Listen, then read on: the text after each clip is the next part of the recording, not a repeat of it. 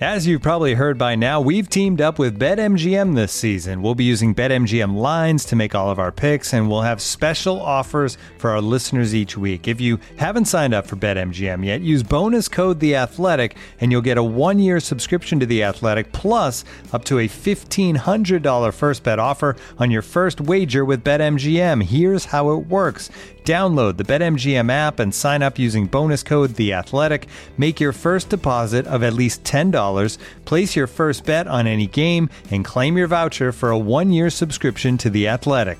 See BetMGM.com for terms. U.S. promotional offers not available in D.C., Mississippi, New York, Nevada, Ontario, or Puerto Rico. Gambling problem? Call 1-800-GAMBLER. Available in the U.S. Call 877-8-HOPE-NY or text HOPE-NY 467-369 in New York. Call 1-800-NEXT-STEP in Arizona. 1-800-327-5050 in Massachusetts. 1-800-BETS-OFF in Iowa. 1-800-270-7117 for confidential help in Michigan. 1-800-981-0023 in Puerto Rico. First bet offer for new customers only in partnership with Kansas Crossing Casino and Hotel. Don't forget, if you haven't signed up for BetMGM yet, use bonus code The Athletic, and you'll get a 1-year subscription to The Athletic, plus up to a $1,500 first bet offer on your first wager. The Athletic.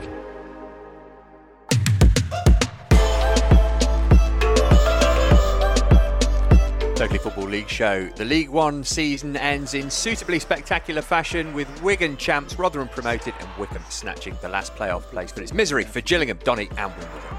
We look ahead to the titanic Tuesday night tussle at Bournemouth, ponder who's going up from League Two, and talk managerial moves as Mowbray, Warburton and Appleton move on. This is the Totally Football League show in association with Paddy Power. Welcome in then, listener. What a last weekend in League One it was too. Plenty going on in the Championship and League Two as well, all to be discussed by myself, Matt Davis-Adams, joined today by Sam Parkin. Morning, guys. Adrian Clark's back with us too.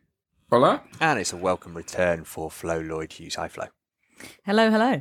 All right, we've not been good enough. The balance of the squad, the fitness of the squad, the standards have been a disgrace. Was that producer Abby or was it Neil Harris? Listen on to find out. First of all, we're going to the Championship. Bournemouth and Forest still fighting for second ahead of the biggest game ever after both enjoyed big wins on Saturday. Sheffield United stay in the final playoff place, 3 points ahead of Borough, 3 ahead of Millwall, but with a big goal difference advantage on them. And Mowbray, go Bray more like, whilst Warburton is toast at QPR.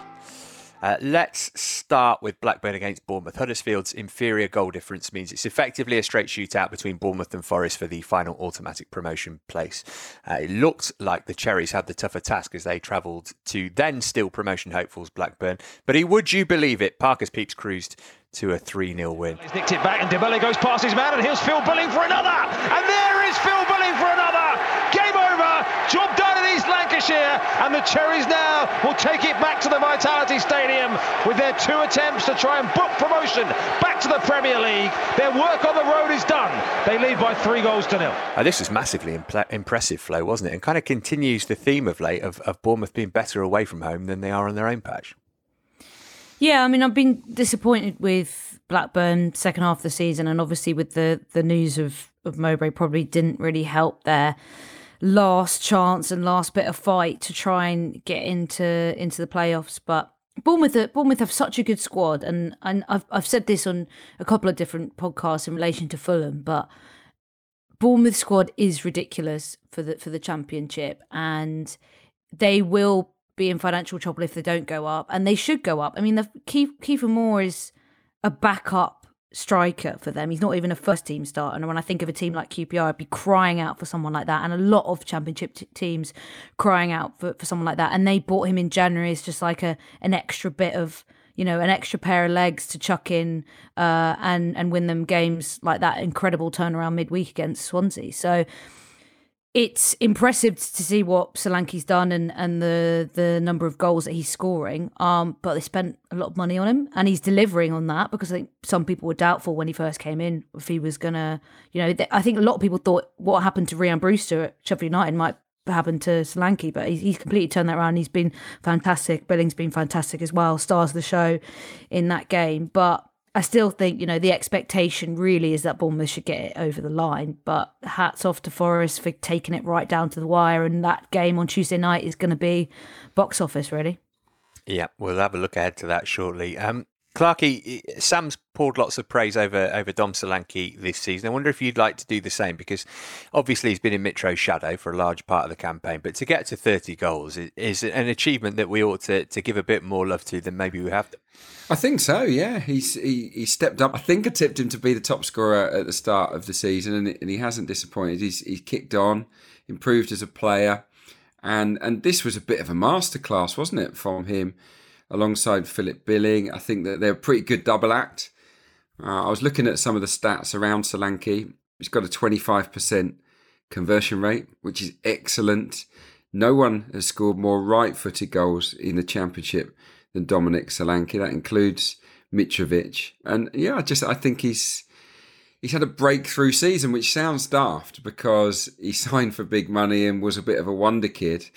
But as Flo was saying, there was a danger that he was going to fade away and not fulfill that potential. I think we can see that now in this team. And I think he'll be a Premier League player, no matter what happens next season, probably for Bournemouth.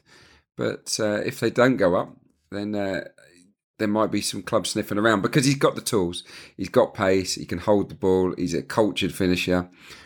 He's got the attributes to play in the top flight. It's been a brilliant turnaround for him, really, because I thought there was a lot of questions still about him when he was at Bournemouth not scoring goals. And I remember speaking to some of Jason Tyndall's staff probably 18 months ago, and they didn't think he was a finisher, didn't think he was a goal scorer. I think they said he was a link man to me, and that they were going to be in the market to bring someone in who could guarantee them the goals.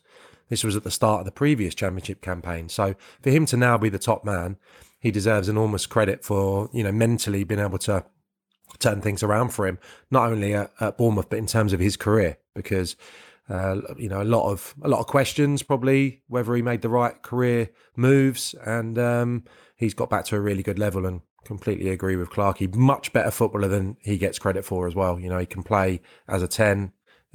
He's obviously flourishing playing as a number 9, but can take the ball in, can link it. Been incredibly impressed with him.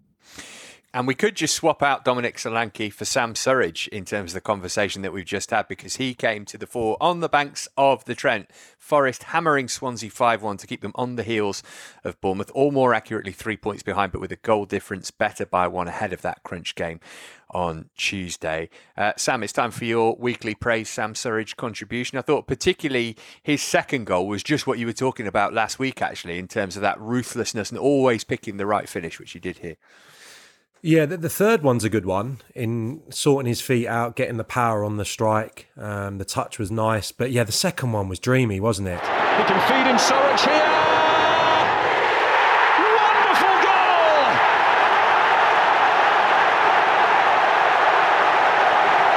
What a finish from Sam Surridge!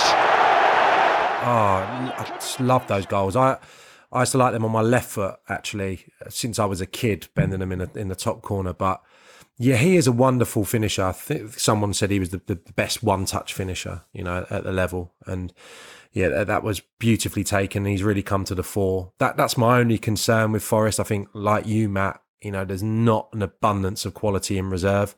Although Mighton came on and got a goal, and Lolly still around the place and getting some minutes. That's my one concern going into this enormous game, that they're playing at such a tempo. It was the word that just jumped out to me when I saw them at Fulham. And I think this was a pretty similar game in that, Swansea were always going to have all of the ball, and Steve Cooper would have done his homework. He would have known exactly how he would have wanted to approach this, and they carried out the game plan absolutely perfectly.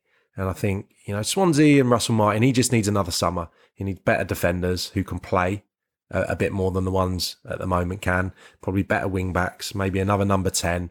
There'll be a threat next year, no doubt. But yeah, there was a big gulf between the two sides here, and it could have been more handsome, the victory, going on all your texts and tweets, Matt. 17 shots, best team in the world since Steve Cooper was the manager, etc., etc. Not my words, the words of Henry Winter. They're in brilliant form. And for a team who I saw at Fulham that's built on energy, pressing in the middle of the pitch, pace at the top, it's not a bad watch. They're really, really entertaining to watch for a team that obviously gives up a lot of the ball. So yeah, full credit to them here again.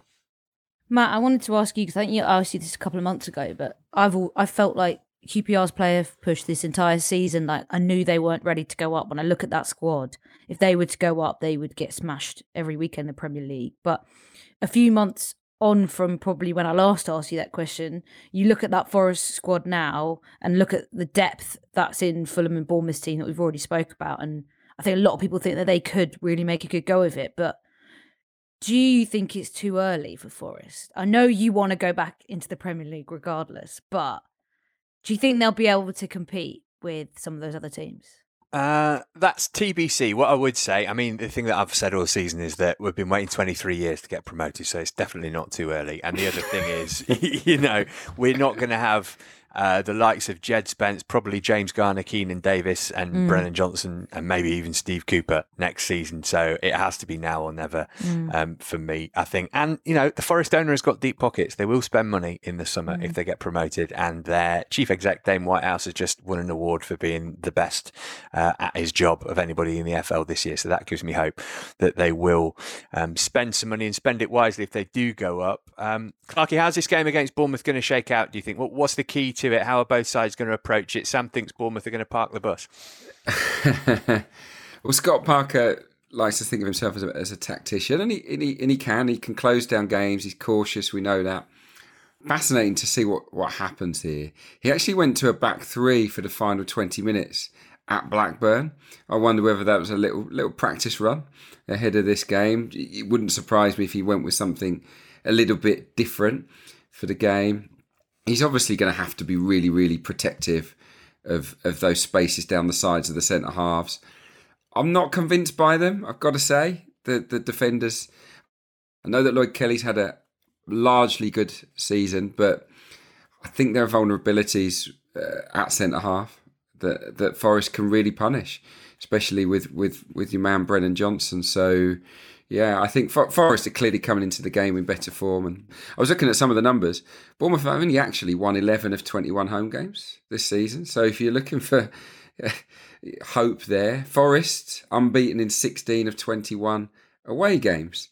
And the other stat that really leapt off the page was that Bournemouth, in 9 of 11 home games against the top 14, so the best teams in the division, 9 of 11 home games they've conceded. So I think there's every chance that Nottingham Forest will get themselves at least one goal here, and that will really put the pressure on Bournemouth, who I think can tighten up. That's my problem with them. I think they can get a little bit tight under Scott Parker. You can't say the same for Forest. They're just in the groove, aren't they? My prediction here would be Forest to win, but these are two excellent teams. Matt, I've got to soften that statement. My in-laws live in Christchurch. I don't want a crab sandwich kicked in my face the next time I'm on Mudderford Quay. I just don't think they can afford to be as open as Fulham were. And they got pace at fullback, but they're not going to have as high a line. And I think Scott Parker will say to Forest, go on then. You have some of the ball and you try and break us down. And that also means that Brennan Johnson, Zinkernagel, who is much quicker than I ever knew, won't have any space to run into. So say, go on then, you try and break us down. That's the way, isn't it? That is the way to do it. But they are Bournemouth in turn can maybe be a bit longer as well and not so intricate with their passing and say, put the onus on Forest Centre. It would be a sign of real respect if they did do that, and I would understand it. It's just that they're a really good pressing team, aren't they? Bournemouth, statistically, they win the ball high up the pitch a lot. They make life difficult for opponents. A lot of their style is based around closing down, and if they were to retreat, it would be it'd be a real nod towards Nottingham Forest. But we're in for a treat, aren't we? It should be a cracker. You guys are, yeah. My hands have literally started shaking just because of this conversation, so I'm going to move it on fairly quickly. Very quickly, though, on Sam Surridge, should Michael O'Neill and Stoke be extremely embarrassed that they gave up on him so quickly? They signed him from Bournemouth, so this is a big game for him, by the way. A little bit of revenge in the air because they didn't deem him good enough for them. They gave up on him after 6 months.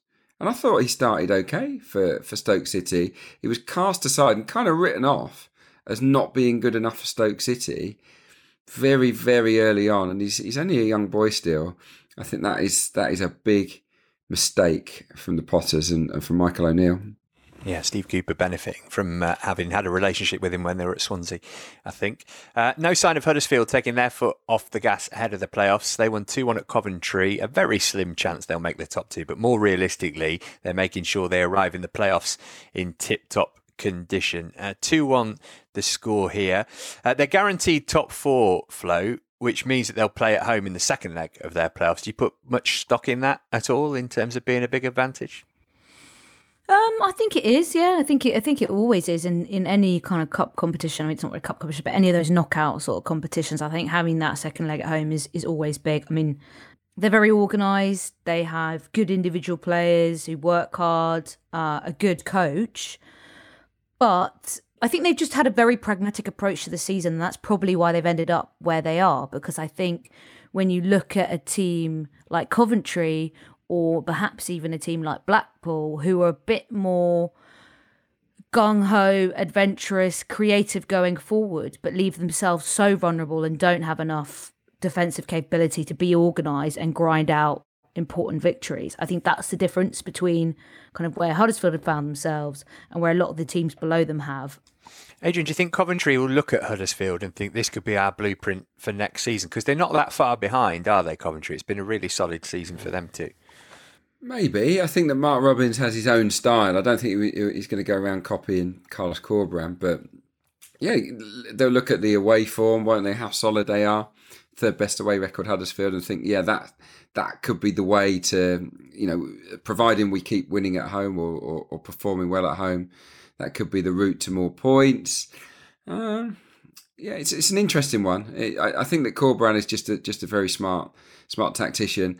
I don't think that many managers will copy him because they're not that exciting to watch. They don't create that much. I did see a number that they in open play, fourth lowest expected goals, and the three below them are the ones that got relegated.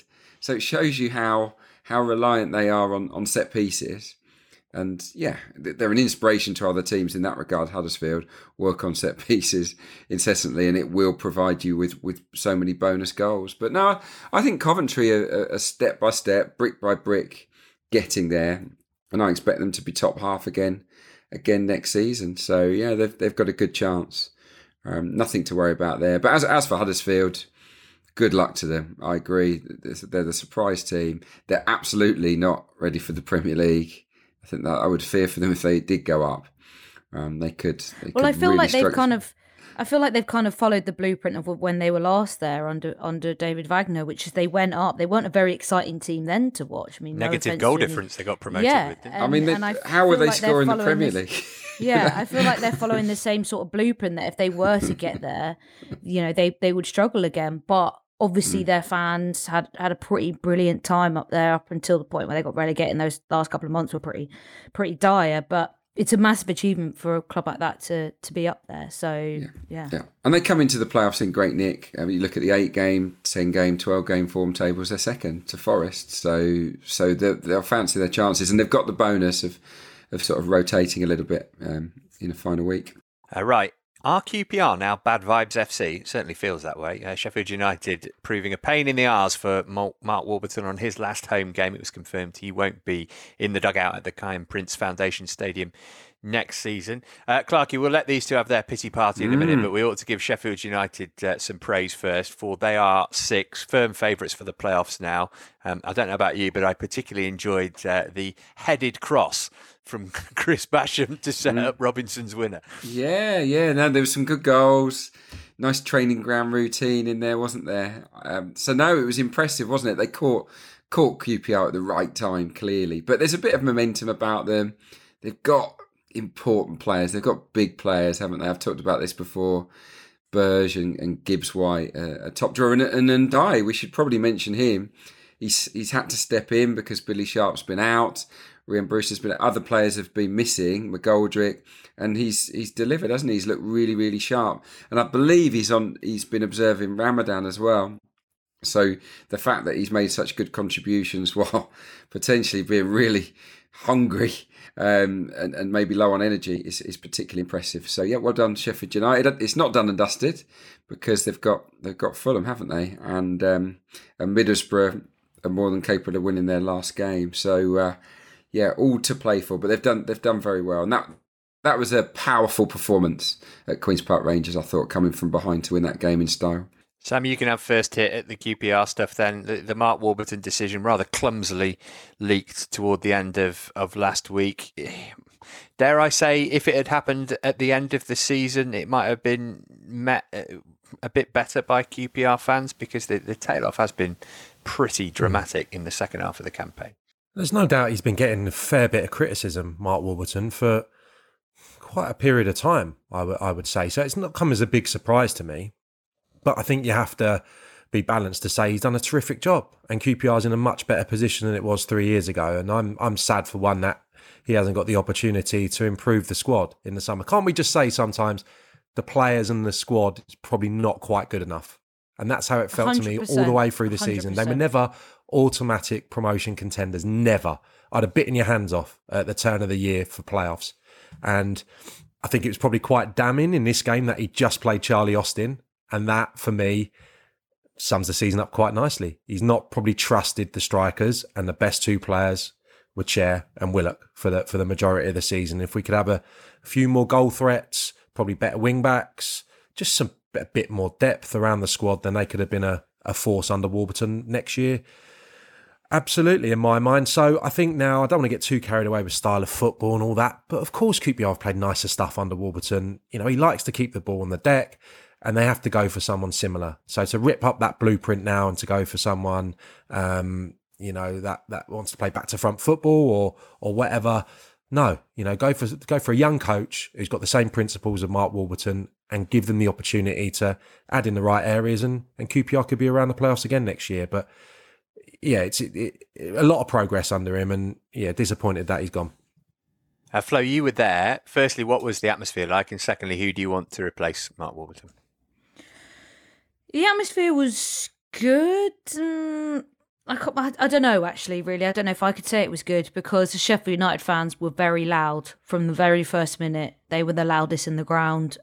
And the QPR fans didn't really wake up until Austin got the opener, and then they livened up a little bit. But then as soon as Sheffield United got back into it, the atmosphere fell flat again, and a lot of people left the ground when that third goal went in, and didn't bother to, applaud the manager in his last home game or applaud the squad. I interviewed Warburton after the game, and he was very emotional. Like, his voice was definitely cracking and wobbling, and I think it had been a really hard week for him. And I think the whole situation in which it was announced and dealt with was very messy. And I think the last couple of weeks and months have been very messy for QPR as a football club. And I think it's going to be a really important summer for them, because not just the recruitment of a manager, but a squad that's kind of in disarray a little bit. You've got some really aging players that aren't good enough. You've got some players who are too good for the club and the club are desperately trying to cling on to. You've got players who are very good but haven't been offered new contracts. Yohan Barbet being one of them, he is out of contract. So I think they really need to reset this summer, figure out what they want to do and where they want to be, because otherwise it could be a serious period of drifting, and they could be in trouble when it comes to relegation next season. Is that Sean Dyche then, Flo? Well, 14-1, apparently. He's up there among the contenders. He's been linked to... He's given us no name. Come on, Flo. I think for me, and I asked Warburton this on Friday, I think John Eustace would be a really smart appointment. He was linked to a lot of jobs at the turn of the year when there were a couple of sackings. He turned them down. He's assistant manager at Republic of Ireland at the moment. He was assistant manager for all of Warburton's tenure. He's been caretaker manager before. He's a very good coach, and he's obviously rated highly if he's assistant of an international side and was linked to some permanent roles. So I think for me, he would be the man, because he obviously knows the club well and he's been there a while. I think Sean Dyche is just too negative. And I did ask Warburton about whether Eustace would be his choice, and he said, I'm not going to speak for John, but I think he's a brilliant manager. So it'll be interesting to see what they do next, but I just hope they get it right, because it is a bit of a crossroads for the club, I think. Give it Eustace, because he's my mate and he gets me tickets already, but I'd very much like to be in a box at some stage next season. There you go. Sam wants him then. I'm marvelling at the fact that you asked Warburton who should replace him. Brutal. That is gutsy. I'll give you that. Well, I said, there's a man in the dugout who I think is an obvious choice for your replacement, do you hope that he gets it? No wonder his voice was cracking. Well. He's not even out the door yet. He said, I'm not gonna speak for him, but he's a brilliant guy, and he's known him since the Watford days. So, I mean, you've got to ask the tough questions, eh? So Imagine if he'd have said no, though. Imagine if he said no, he's no good. Producer Abby, save us from the Totally Queen's Park Rangers show and give us some odds on Bournemouth against Forest, courtesy of Paddy Power, please. Yeah, Paddy Power make Nottingham Forest the underdogs, Matt. They are 11-5, same as the draw. Bournemouth, though, favourites 6-5. The most likely outcome, according to our friends at Paddy Power, is a 1-1 draw, which is 5-1. Thanks, Abby. League One next. So, Mr. Guardiola, what's troubling you? I am very tired, Doctor. Tired, right? No, I'm very tired of winning. It's just too easy at the moment, you know. I need a challenge. Like finally winning the Champions League with Man City. Hey, come on. Will Pep finally do it? At Paddy Power, we can't guarantee you a trophy, but we can guarantee you money back as a free bet if one leg of your 4+4 bet builder lets you down. Paddy Power! Pre-match online bet builder bets only. Min odds 1 to 5 per leg. Max free bet £10 per day. 7-day free bet expiry. Excludes enhanced match odds. Eligibility restrictions and T's and C's apply. 18+. BeGambleAware.org. You're listening to the Totally Football League show, part of the Athletic Podcast Network. All right, our friend Nancy Frostick's got a big read-up over on The Athletic detailing how the final day in League One played out. Give that a read if you are so minded. The headlines in brief: Wigan champions, Rotherham up 2, Gillingham down on goal difference along with Wimbledon, Doncaster and Crewe. Wycombe take the final playoff place with Sunderland Wednesday and MK Dons joining them, though Nathan Broadhead might not make it after getting injured. Ditto Barry Bannon for Wednesday. Wycombe versus MK. First leg is on Thursday. Sam's going to that one. Sunderland v Sheffield Wednesday on Friday. The returns on Sunday and Monday. Whipped in by McLean, free header, and Will Keane has made it 3. Promotion in style. Let's start with the champions. After all that metaphorical hand-wringing from Wigan fans following their midweek defeat at Portsmouth, it turned out that the Latics supporters needn't have worried. Their team cruised to the title courtesy of a 3-0 win. Sam, what do they need to do to make sure they stay up? They've been a bit up and down. I mean, the obvious answer is don't get rinsed by a dodgy owner and plunged into administration. But in terms of investment, will there need to be a lot of that in the squad? Yeah, I think so. It's a big leap. Always has been. League One to the Championship. I think they built a really well constructed squad for League One, but you'll have to improve. Yeah, 5 or 6 players, I would say, that have got Championship experience. Maybe another creator. Lang and Humphreys, are they going to get goals in the Championship? You know, I'm not sure either of them have probably been tested at that level. So I'm sure they'd look to add another front man, and then maybe, you know, Keane can play off him or play up as a number 9 as he's done at times this season. He can play both roles. So yeah, I think it'll be a big summer for all the clubs that are promoted, and Wigan are no different. You know, they haven't, you know, romped the league. It's been a bit of a stutter towards the end, and they'll need to freshen up. Will Keane getting the golden boot then. Away form's been key for them, hasn't it, Clark? He won 14 of 23, losing just 3. That's an incredible record. Yeah, really impressive on the road. They're sort of built for that because they're not really a possession team, Wigan. Don't have that much of the ball. Don't actually have that many shots.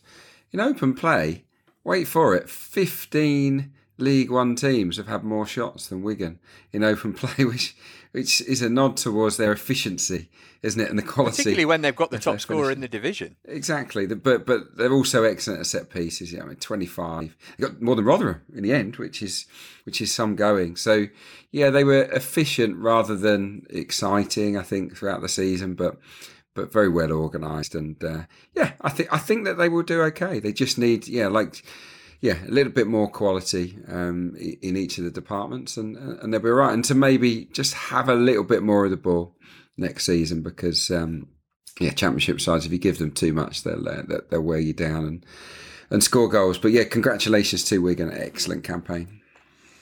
Flo, can we just copy and paste what we've said about Wigan there for Rotherham? So they win 2-0 at Gillingham, sending Gillingham down, but more pertinently for the Millers, putting them back in the Championship.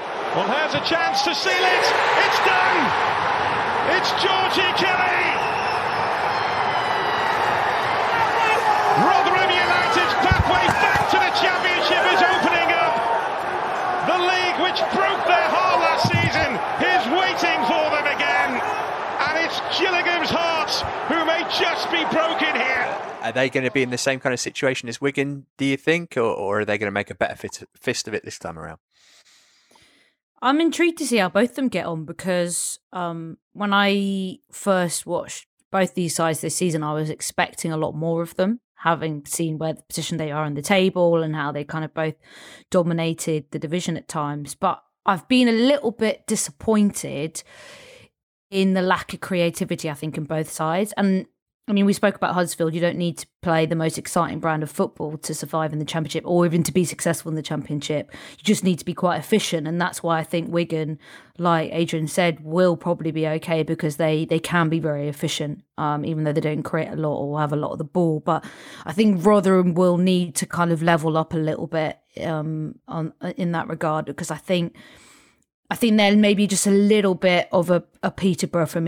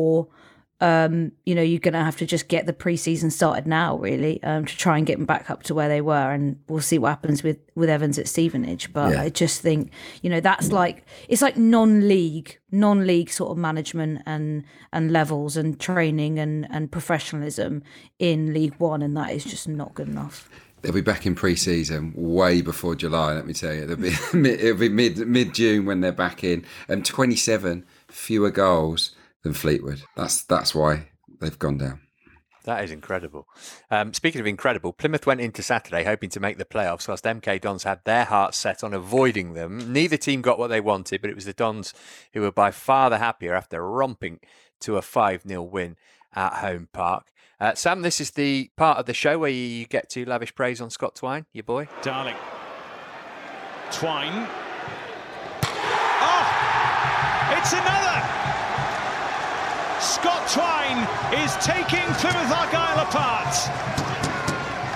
I thought you were going to say Abby's going to play my quote from a month ago saying Plymouth aren't going to get in the playoffs, they're going to implode, I think was my quote. And I took no satisfaction in saying it, but I've been proven 100% correct this Monday morning. Give yourself that pat on the back, Sam. Well done. Thank you, mate. Yeah. And they weren't relegated either, Clarkey, so I'll win on two fronts. Yeah, I mean, Clinton Morrison got this right. Those finishes from Scott Twine. Oh, my goodness. None of them were easy. Even the one that was cut back to him, it kind of clipped. It was great awareness, great sharpness of mind to adopt the right technique. And then you got his free kick, you got the one that he pinged, and then the last one is a dream as well. Bit of disguise on it, curl in off the inside of the post. I mean, yeah, I saw something from his agent. Obviously, Brian Howard, a former teammate of mine, is his agent, along with his partner Phil. You know, speaking about why they moved him to MK Dons, and it was a case of looking at the data and picking a side where they really thought he would flourish, and he probably could have gone to the Championship or maybe a team with bigger spending power in League One, with aspirations of getting automatic promotion. But they chose MK Dons for a reason. I think more agents are looking at this type of thing, and it's proven to be a fantastic move. You know, that position that he plays. That was the interesting matchup for me, actually, at the weekend, how Jordan Houghton was going to deal with Scott Twine.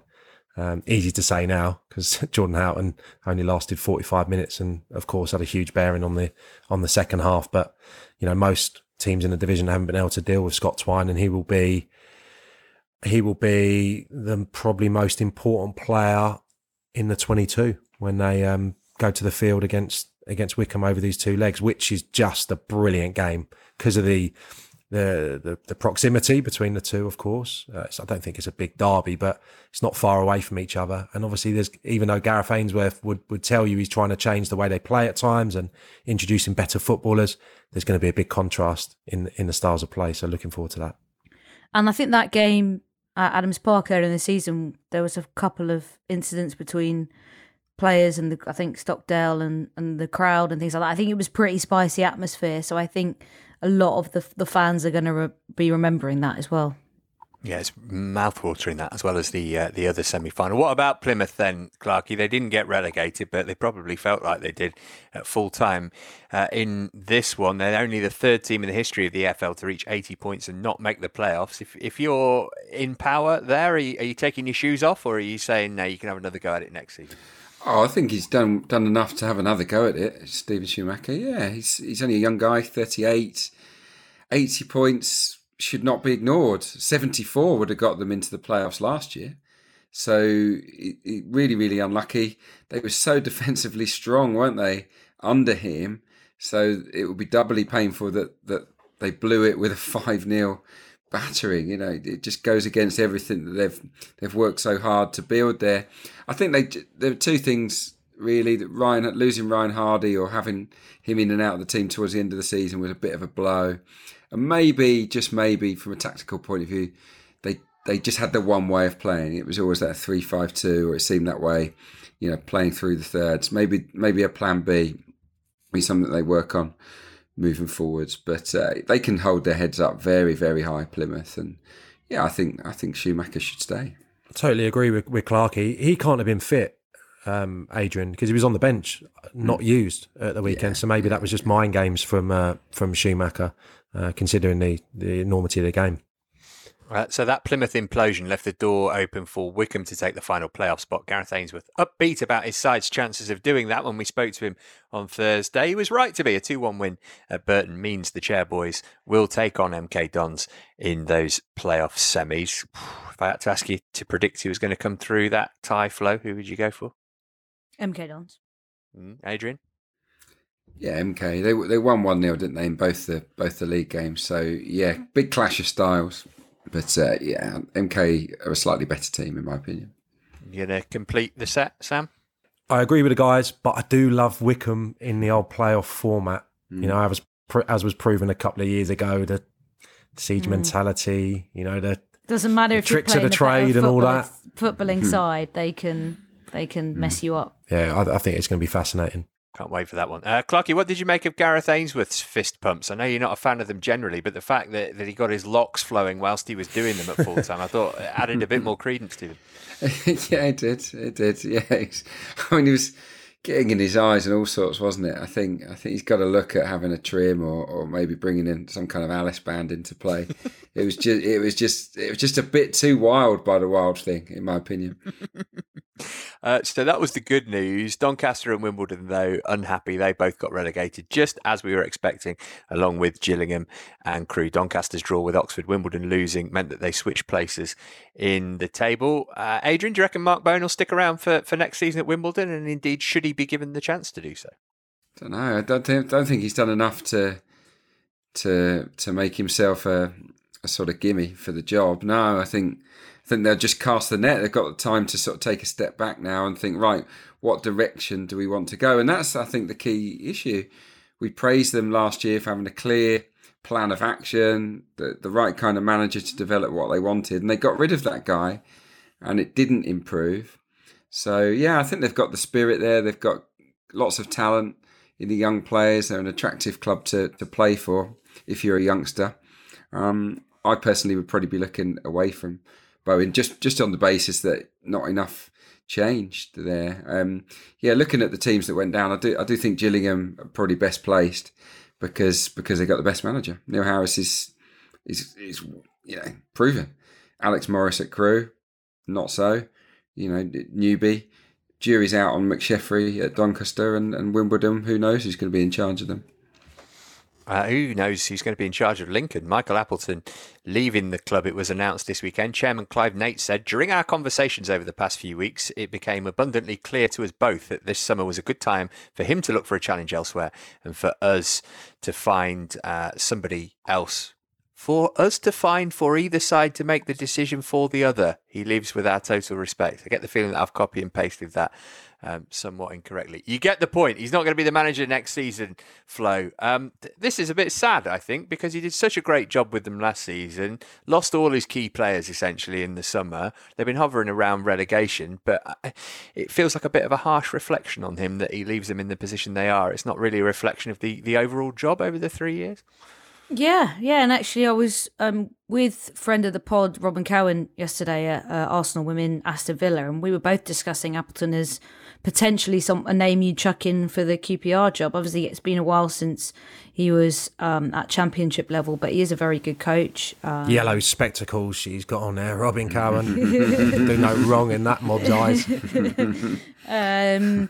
So yeah, I think it'll be interesting. I think there'll be a lot of people interested in him. So I think he won't be waiting around long. And I think it is sad the way it's ended. But there were a potential for them at one point in the season that they were going to be in real trouble. So they're not part of that gang that are going down now. They both sides can kind of reset.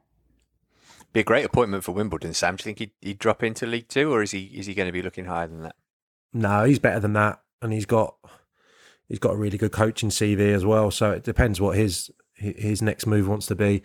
Yeah, it's our victim of his own success here, isn't it? Couldn't replicate what they did the previous year. Bad luck with injuries. Hellish home record as well. I think 3 of the 4 relegated teams won at Sincil Bank this season. So really bad at home. And I think the fans were divided towards the end. You think of the way the Cowleys run their ship. They have like they have a real, feels like a personal relationship with the supporters. They're very open and they go over the fist pumps and all that. I think he's quite guarded, Appleton, in that regard. And I thought that probably led to a bit of a relationship breakdown between the fans and him. But no, he'll be absolutely fine. And I'm sure he'll, as Flo said, he'll be on every list for every vacancy, probably Championship down to the top of League Two. Do you know I think he'll be good at Barnsley? Yeah, that's a great shout. Yeah, he likes working with young players. We know that they only ever really recruit young players. They need someone with experience. I think he should be number 1 of their list. But yeah, whether it will be the other opinion, and it is a League Two club, but he was born there. He's got close links with the owners. Is Salford City. He was born in Salford. If they were to make a change, he was How interested. many going Hollywood home. big managers do they want to go through before they finally decide? Because that is mad. If they got Appleton, that's just like another. Mad when they got Alexander, though, wasn't it? Yeah, exactly. They're just making their way through all the anyway. He'll be in charge of someone. He'll be in charge of someone podcast. this summer. I'm pretty sure of that. I can't see him having to wait until the autumn to get back in. Yeah, and every Salford manager is just an appetizer before the inevitable Phil Neville. Just to clear up, the ever diligent producer Abby has put the actual proper statement from the Lincoln chairman, which said, during our conversations over the past few weeks, it became abundantly clear to us both that this summer was a good time for him to look for a challenge elsewhere and for us to find someone to build on his work over the past 3 years. There was no fallout, no need for either side to make the decision for the other. He leaves with our total respect, our best wishes, and an open invitation to visit the LNER Stadium at any time in the future. Well done for getting the branding in there, Clive Nates. Speaking of branding, let's bring in producer Abby to give us some odds courtesy of our friends at Paddy Power on the League One playoffs. Do you remember some weeks ago when I asked everybody who was their favourites to win the League One playoffs, and Sheffield Wednesday weren't even in those positions, and they were the favourites with Paddy Power?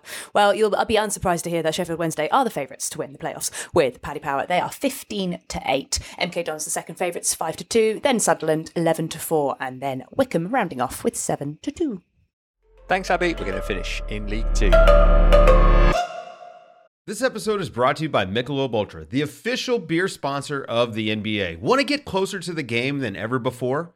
Michelob Ultra Courtside is giving fans the chance to win exclusive NBA prizes and experiences like official gear, courtside seats to an NBA game, and more. Head over to MichelobUltra.com/courtside to learn more. Looking for an assist with your credit card but can't get a hold of anyone? Luckily, with 24/7 US-based live customer service from Discover, everyone has the option to talk to a real person anytime, day or night. Yep, you heard it right. You can talk to a real human in customer service anytime. Sounds like a real game changer, if you ask me. Make the right call and get the service you deserve with Discover. Limitations apply. See terms at discover.com/creditcard. This episode is supported by FX's Welcome to Wrexham. Celebrity owners Rob McElhenney and Ryan Reynolds' small-town Welsh football club has finally been promoted into League Two after 15 seasons in the National League. Dedicated staff and supporters celebrate the team's return to glory while bracing for the newfound challenges that come with being in a higher league. Will Wrexham AFC stand up to the challenge and rise again into League One? FX's Welcome to Wrexham, all new, Thursdays on FX, stream on Hulu. You're listening to the Totally Football League Show, part of the Athletic Podcast Network. If you want to read more Football League content from the likes of Nancy Frostick, Paul Taylor, Phil Buckingham, Peter Rutzler, and more of the Athletic's best writers, you can do so by heading to theathletic.com/league show and get yourself a subscription of just £1 a month for the next 6 months. That's theathletic.com/league show. In League Two, and bear in mind, we are recording before the Monday games are played, so Abby will update you on what's changed after we've finished the regular show. Exeter move up to the top of the table thanks to a 1-1 draw at Northampton. FGR slumped to a 3-1 defeat at home to Harrogate. Bristol Rovers scored a 95th minute winner to beat Rochdale 4-3. Swindon moved into the top 7 at the expense of Sutton, with a 2-1 win at home to Barrow, that coupled with a 4-1 defeat for the Londoners against Bradford. And now then, Florence at Sixfields. It happened on Saturday. 1-1 it finished between Northampton and Exeter. Did you have a nice time? I had a lovely time. You know what? Exeter City are a lovely football club. I mean, Northampton are great too. I'm not saying that they weren't great hosts. But just, like lovely press officer, never interviewed Matt Taylor. What a charming man. Like real Prince Charming vibes to him. Getting Disney vibes. Just a really lovely crew. And Northampton were lovely too. I felt a bit sorry for them, but I feel like it's been the story of their season, really. So many chances. Appiah wasted about 4 of the same opportunity when Apare played him in with a through ball that was perfect, and Dawson was very good, to be fair, for Exeter, and pulled off some good saves. But he had 4 pretty much aimed chances, like one-on-one with Dawson. Couldn't score the second goal. And then Exeter get the equaliser, and the bubble kind of burst from Northampton's promotion sort of party in their last home game. And I think it's going to be really, really interesting to see how they bounce back, and they're kind of now waiting on those other results on Monday to help them out a little bit. It's going to be a massive waste opportunity if they don't get that third spot, given how it totally could have been in their hands. But yeah, massive props to Exeter, because top of the table after missing out on playoffs wins so many times at Wembley, having all those crushing defeats and like doing it as well, playing a really exciting, nice style of football with some good individual players, and just seemed like a lovely, nice club as well. So yeah. Yeah, Matt Taylor talking like a man who's looking forward to being in League One next season. He said, sometimes League Two games are drab affairs. Fair enough. Heck of a game at Spotland, though. Rochdale and Bristol Rovers sharing 7 goals. The visitors coming out on the right side of a 4-3 scoreline, despite being 2-0 down at the break. Clarkey, the Bristol Rovers fans had Joey Barton on their shoulders by the end of the game as they were serenading him, not to everybody's taste, to put it mildly. But we can't question their spirit, can they? And they look, I mean, we don't know what's happening with Mansfield and Salford as we record, but they're right in the mix to go up automatically. Yeah, a bit premature for those kind of scenes. I mean, yeah, and Arsenal get told off for just going and clapping their fans. It's ridiculous. It was a great game and testimony to the character and the belief of the team. They were pretty poor early on in the game. I mean, look at the Rochdale goals. They just play through the thirds so easily. They were wide open. The holding midfielder, Paul Coots, was badly exposed. They kind of play with a front five, 4-1-4-1, and it left him too isolated, and they really struggled at the back. But what he did, I mean, they ended the game without 3 of their original back 4. One of them he took off with an injury who was struggling, and then he took the right back and the centre back off with 15 minutes to go and basically put 2 wingers on and went for it. They had about 7 or 8 forward players on the pitch, and we can see what happened. 3-1 down, 4-3. Great drama, and they'll be talking about this game, won't they, for years to come, the Gasheads, if they go up. It was a bit of a classic, but it may be all in vain because it's not in their hands. One for Clarkey. Only Exeter taken more points when they've conceded first. So 19 points Bristol Rovers have taken, and the best record in that regard away from home. Yeah, and they've got goals in them. Yeah, they're one of those teams. I think when you concede, but you're a little bit light on goals, it can be like such a drain for you. Like, how are we going to get back into this game? But I think because they've got so many goal threats, Bristol Rovers, that they back themselves to come good. Are Northampton still in that final automatic promotion spot? Here's producer Abby with a roundup of Monday's fixtures. Yes, Matt, there is no change. In the 3rd and 4th positions in League Two, as neither Port Vale nor Mansfield were able to take advantage of their games in hand. Starting with the early kickoff, Mansfield are held to a 2-2 draw with Salford, whose playoff hopes themselves are ended, with a point not being enough for Gary Bowyer's men. In the 3pm kickoff, Port Vale's 2-1 loss at home to Newport meant Mansfield leapfrogged the Valiants in the table to 5th. That's 3 losses in a row now for Port Vale, and things don't get any easier for them as they face title-hunting Exeter on the final day, and Matt Taylor was present doing his homework at this game. Mansfield face FGR in the final day of the season, and with just 3 points separating Northampton in 3rd to Swindon in 7th, we have got quite the final day in store at the top end of League Two this weekend. Bring it on. Thanks, Abby. Way back on Saturday, Swindon beat Barrow by 2-1. It was the Robins against the Bluebirds. Nice to have a bird derby. They're going to maintain this position, Sam, and they're going to sneak into the playoffs, you boys? Oh, it's going to be tense because I think Flynn's got Walsall looking much better proposition now.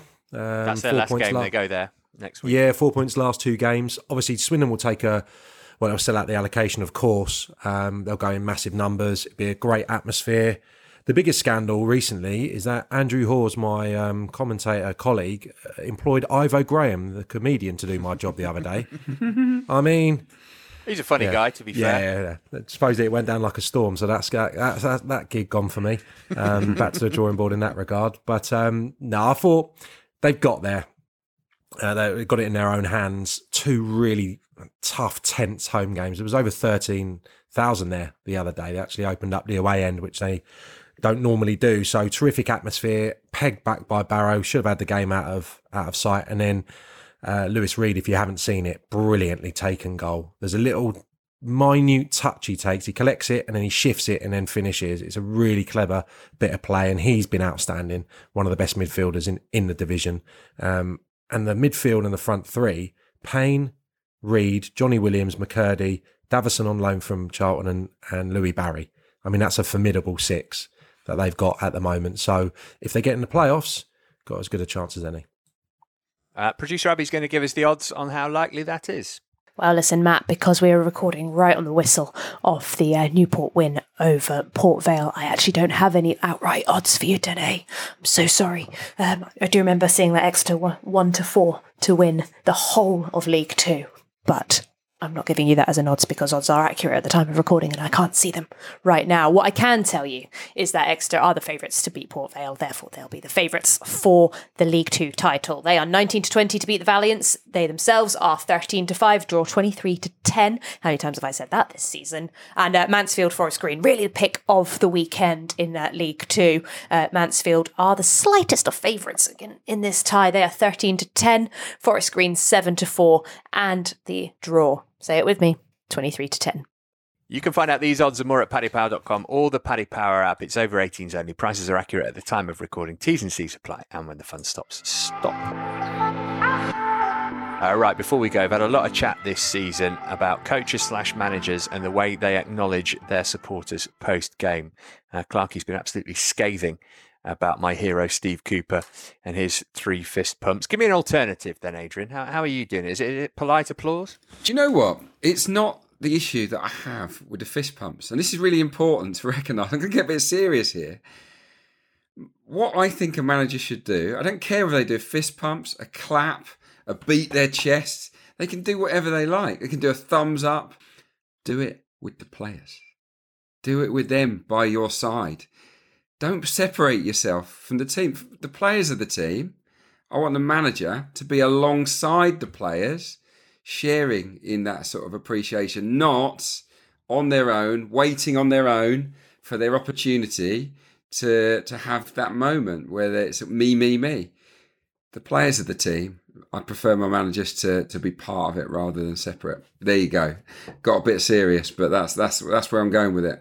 All right, as the president of the Steve Cooper fan club, let me just defend my boy here and say that he always acknowledges every single Forest player before he does the thing with the crowd. Sam, I think you got something a little bit left field as to what you would like to see coaches do in this position. Not really, but the clapping over the head is weird, isn't it? No other walk of life. It's always annoyed me. I probably did it, but what even is it? Just thumbs up and a wave would have been better, wouldn't it? Shake a few hands. What's that clapping over the head? It's odd. No, I would get the world's biggest bum bag, a la my hero Warnock, and I'd have pre-signed cards, pictures of myself, and I'd hand them out to every single spectator who waited around the. You could fire them off in a gun, one of those guns, couldn't you? T-shirt gun, yeah. There you go, yeah, catapult. Yeah, I'd catapult, sign pictures of myself to everyone who stays behind to go like that. That's clapping over the head. Flo, if Mark Warburton had ended QPR games by dishing out some financial advice and stocks and shares tips, do you think he might have still be in position? And if not, what should he have been doing? Well, do you know what? First thing he should have done was tell the club not to launch their own series of NFT tokens, but that's for another pod. I think I would get the PA to put on that chicken song that goes da da da da da da da da, and we'd all do a little chicken dance at the end. I think that'd be quite good because I think you'd get the crowd really into it. I think you'd get the kids involved. I think you'd get the older parents involved, and I think it'd be a bit of a laugh. I think the players would like it as well, and it could become a bit of a trend and like a tradition that you do. I think it'd be great. I'm all for that. Yeah, great. Yeah, it's a nice way to throw some subtle shade at the Oppo as well, isn't it? Look at these chickens exactly. we've just vanquished. Send them away would be particularly pertinent should you have beaten Blackburn, I suppose. Right, that'll just about do it for today. Listener, please keep everything crossed for Nottingham Forest as they go to the Vitality Stadium on Tuesday night, unless you support Bournemouth, of course, in which case I hope it's a miserable evening for you. Many thanks to Sam, to Flo, to Adrian and producer Abby for their input today, mainly to you for joining us there. We'll do it all again on Thursday when we'll look ahead to the final day of the regular championship season. Join us for that if you can. Until then, from all of us here, it's goodbye. You've been listening to the Totally Football League Show, part of the Athletic Podcast Network. Listen ad-free on the Athletic app and keep up to date with everything Totally by heading to @TheTotally Show on Twitter and on Insta. Find out the latest subscription offers by going to theathletic.com/league show. The Totally Football League Show is an Athletic Media Company production. The Athletic.